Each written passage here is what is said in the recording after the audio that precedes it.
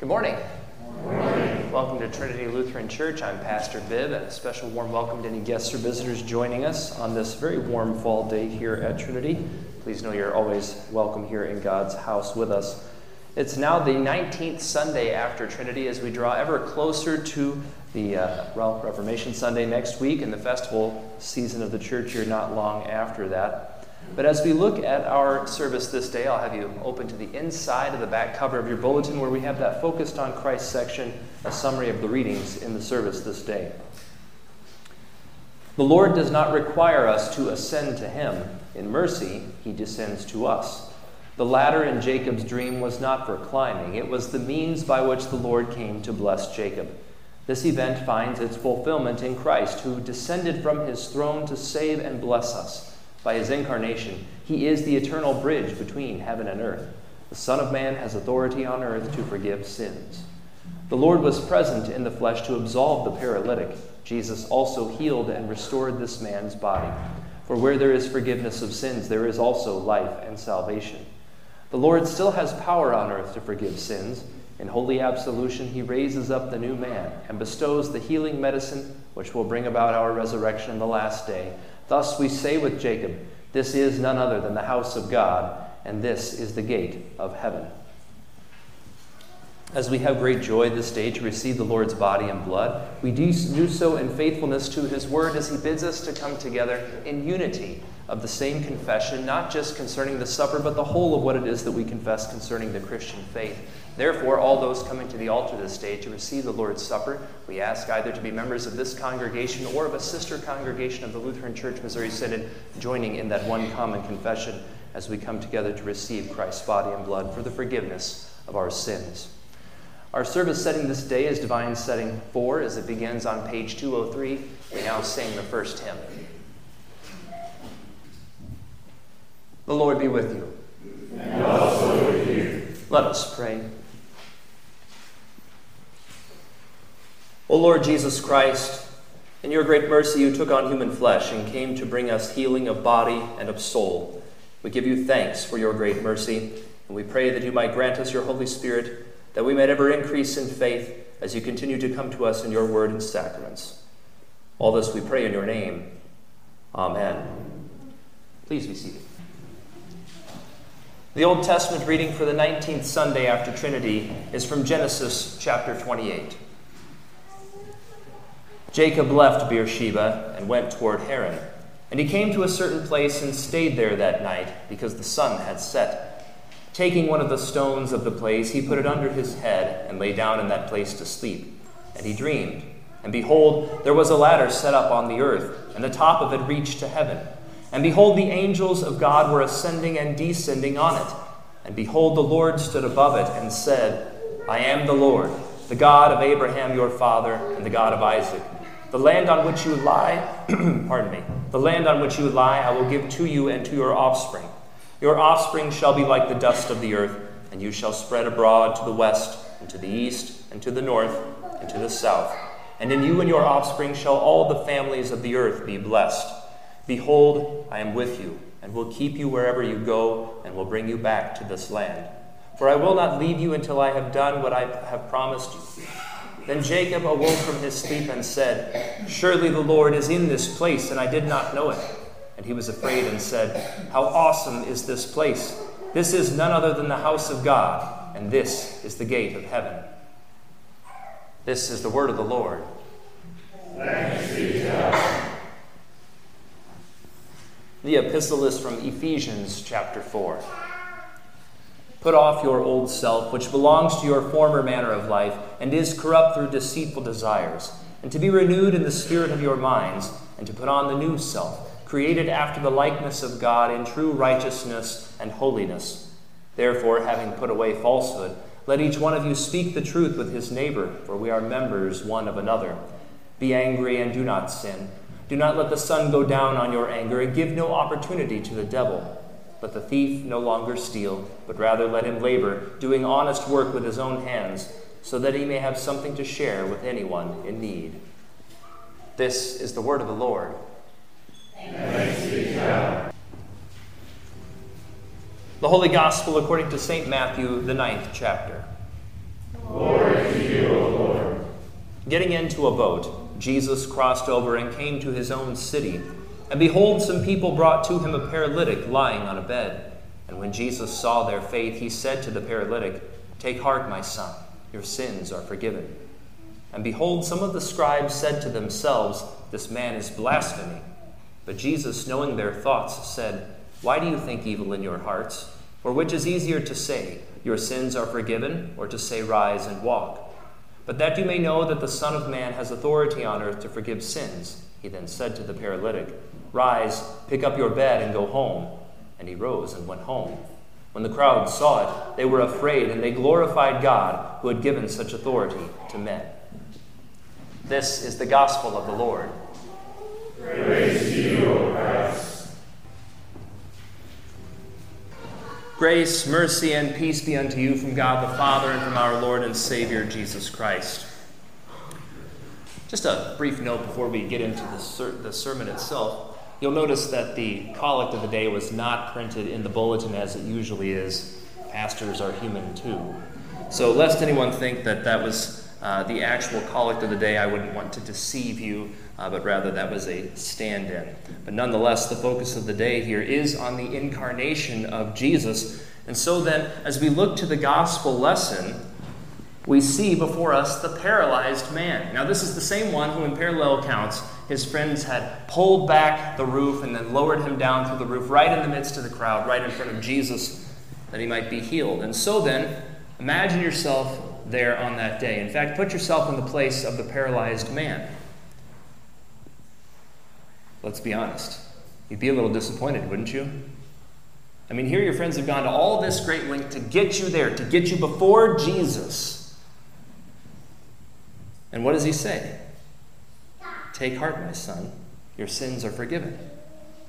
Now, this is the one about whom all of Galilee has been talking. This is the Jesus who has healed many. He's cast out demons. He teaches God's word with authority. You come to him, expect healing, and he says, "Your sins are forgiven."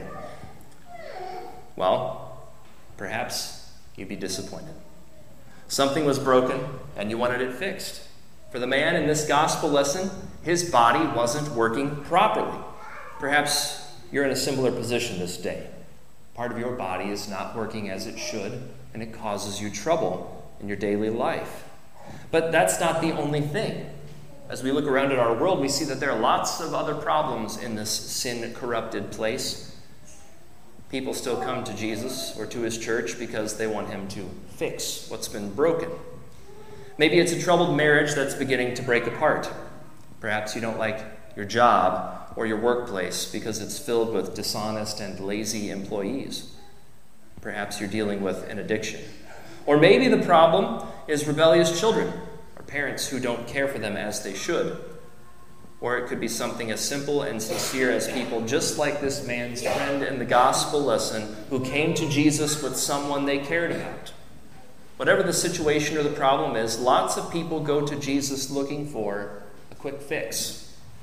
Therefore, when you come to Jesus and he says, "Take heart, your sins are forgiven," well, you have a hard time hiding your disappointment. You think, "What? Is that it, Jesus? That's all I get? Why did I bother coming to you at all?" You see, it's not only the scribes of Jesus' time who grumble at his words. The scribes, they thought their complaints were justified because in their minds, Jesus was blaspheming God. He was speaking as though he was God. Spoiler alert, he is. And so Jesus asked the scribes a question. And honestly, it's the same question that Jesus puts to all of us today. He says, "Why do you think evil in your hearts? For which is easier to say, 'Your sins are forgiven,' or to say, 'Rise and walk'?" Well, which do you think is easier? Actions speak louder than words, am I right? You see, our old Adam, that is our sinful flesh, doesn't have to be convinced to doubt God. In fact, the devil, the world, and our sinful flesh, they tempt us saying, don't you think that fixing whatever serious problem you have in the moment is the harder thing for Jesus to do? Could it be that Jesus is covering up his inability to help you by acting pious and just telling you that your sins are forgiven? You even hear others who call themselves Christians say things like, "What use is a church that only talks about forgiveness?" Well, folks, I got to tell you, there are a lot of people who think like that today. Is that also how you think? Do you desire a church and a Jesus that fixes all the things that have gone wrong or bad in your life? Are you looking for a relevant church? A relevant Jesus? American Christianity has been going down that road for quite some time now. Sadly, many folks chase after a Jesus and a Christianity that is made in their own image, only to find themselves eventually without saving faith in Christ. Still, Jesus' question remains. It hangs with us. Which is easier? As true God in human flesh, it was not difficult for Jesus to heal the paralytic man. He could have done it with a word, a thought, or even just a small gesture, right? Christ had done things like this before. In fact, he had just in the previous few chapters of the Gospel of Matthew. And he would continue doing such things. He is God in the flesh. Emmanuel, God with us. This is he who created all things in 6 days by the power of his spoken word. The sun rises and it sets at his command. And as we continue to watch the seasons change, it is he who brought this wonderful order about, and it is he who keeps it going by the power of his might. Therefore, Jesus doing a little fix-up job with something that's gone wrong in your life, it's really not that hard for him at all. However, the forgiveness of sins, well, that is no small thing. You might think it's nothing because we hear it all the time. It's something that we take for granted.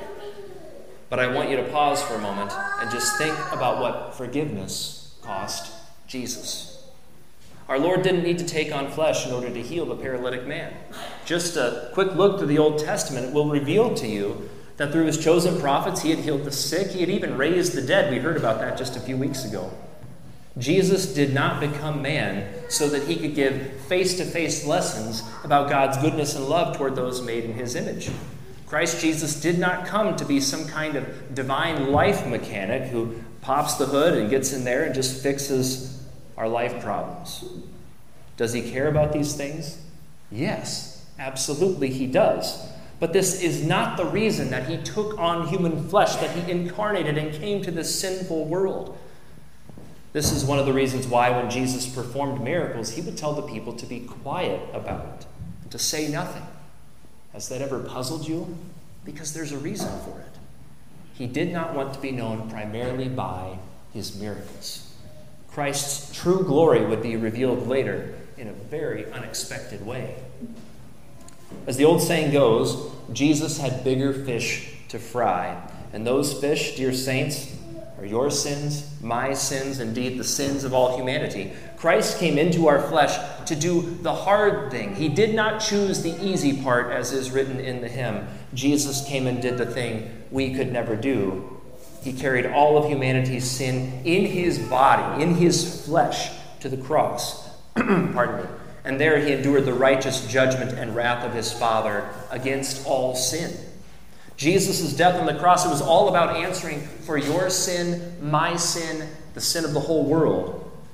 Having lived a perfect life for you under God's holy 10 commandments, Jesus died your death on the cross, thus satisfying God's holy wrath over sin. Why? Why did he do this? Perfect, divine love and mercy toward you, toward the whole world, for sinners. Christ Jesus did all of this so you could hear his word of forgiveness and peace spoken to you. This sure and certain proclamation of the forgiveness of your sins from Jesus, it's covered by and purchased with his holy precious blood and his innocent suffering and death on the cross. So, which is easier? To heal the paralytic man, Jesus simply spoke the word, "Rise, pick up your bed, and go home." Then the man got up and he went. The word of God does what it says it does. But to speak his word of forgiveness to the man, to you and to me, Christ Jesus went to the cross.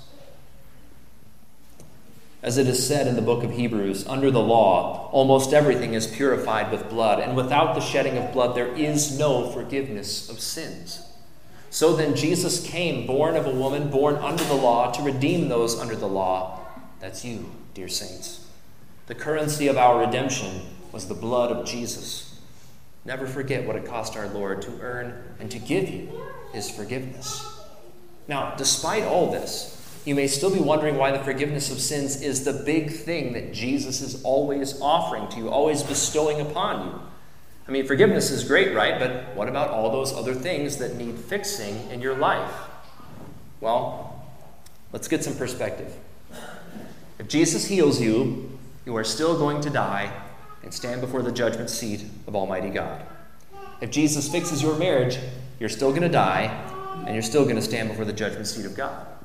If Jesus fixes your employment situation, you can probably already guess it at this point, you're still going to die and you're still going to stand before the judgment seat of God. If Jesus fixed every complaint you have in your life right now and fixed it immediately, right now, the truth is, you're still going to die. And you're still going to stand before the judgment seat of Almighty God. And you know what, folks? That day could be today. We really don't know. It could be any day for you, me, or any one of us. And so then, do you see the point? No matter what you think the big problem is in your life right now, nothing comes close to the issue of sin and the death that comes with it. You do not want to leave this life with the debt and burden of your sin. Instead, you want to leave this world with the forgiveness of Jesus poured over you, spoken into you, fed to you across your lips. And God be praised, that is precisely what Jesus does. In the waters of holy baptism, Christ poured out his forgiveness over you and into you, washing you clean of your sin and joining you to his death and resurrection.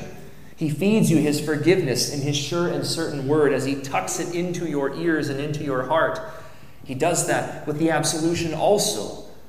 He feeds you his forgiveness along with eternal life and salvation in this, his holy supper which we receive today. His resurrected body and blood given in and under bread and wine for your forgiveness, life, and salvation. Jesus gives to you himself. He holds nothing back. Jesus gives to you his forgiveness. And so you see, it's not really about all those important but ultimately secondary things. It's about the only issue that truly matters when it comes to eternity. Standing before your heavenly Father in the forgiveness and the righteousness of Christ Jesus. When that most essential and eternal matter is as it should be, as God wants it and as God gives it to you, then you can face whatever comes your way in this life with peace, with joy, and with hope. Because the same Christ who says to you, "Take heart, my son, your sins are forgiven," is the one who will call you by name and raise you on the last day, saying, "Arise, my child, and come home to my promised paradise." See, those forgiven by Christ, they have an everlasting, eternal home, a life in Christ that never ends. And so, dear Christians, knowing how to die a blessed death, this sets you free to live a blessed life of forgiveness and mercy, even in the midst of a world of broken things, corrupted things, very much in need of fixing and of healing. Your good and gracious Lord, he will take care of those things too, all in his timing. But as the saying goes, first things first. And the first thing is the forgiveness of sins, which Christ won on the cross and delivers to you in his word and blessed sacraments. And so thanks be to God for the exceedingly gracious gift of his only begotten Son, Jesus Christ. In his most holy and blessed name, amen. The peace of God, which surpasses understanding, guard your hearts and your minds in Christ Jesus. Amen. In peace, let us pray to the Lord. Lord, have mercy.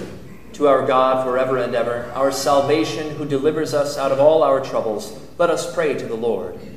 Lord, have mercy. For the ministers of the church, that our God, who has given such authority to men to forgive sins, would focus their every word and deed toward this office of the keys, and that the gospel may predominate in our worship and life together, let us pray to the Lord.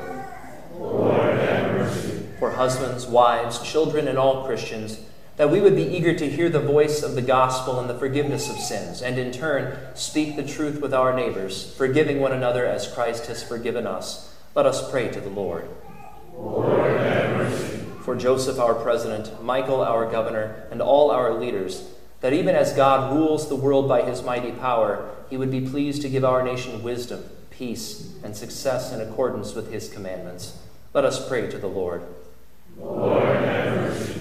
For the sick, broken, and needy among us, especially the Reverend Brian Thorson, Ron Lyon, Bob Rash, Chuck Lichty, Erlene Lakey, Lisa Rash, and Ted Phillips, that Christ, who has authority over sin and death, would grant them healing now and resurrection at the last day. Let us pray to the Lord.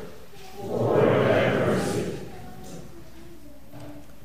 For all who come to the altar this day, that they would see this as the very house of God and gate of heaven, where Christ is bodily present in his sacrament to forgive, heal, and renew us in true righteousness and holiness. Let us pray to the Lord.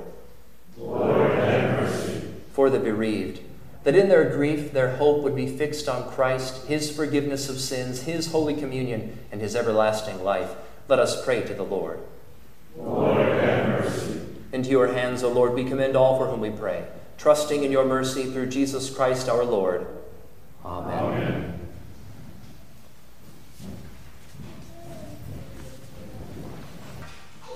What a wonderful hymn. You got to love the end to the third stanza. Satan, you wicked one, own now your master. Jesus has come, he the mighty Redeemer. God be praised for that. Handful of announcements before we continue on with our morning. Of course, Sunday school, Bible study following the service here. And then sort of beginning somewhat tonight, but really in earnest tomorrow, is the Missouri District Fall Pastors Conference. So I will be away down at Lake of the Ozarks, where that's hosted every year on Monday and Tuesday. I should be back Tuesday afternoon from that. And I'll be back in time for the Women's Theology on Tap at 7 o'clock that evening on Tuesday, so that's coming up this week.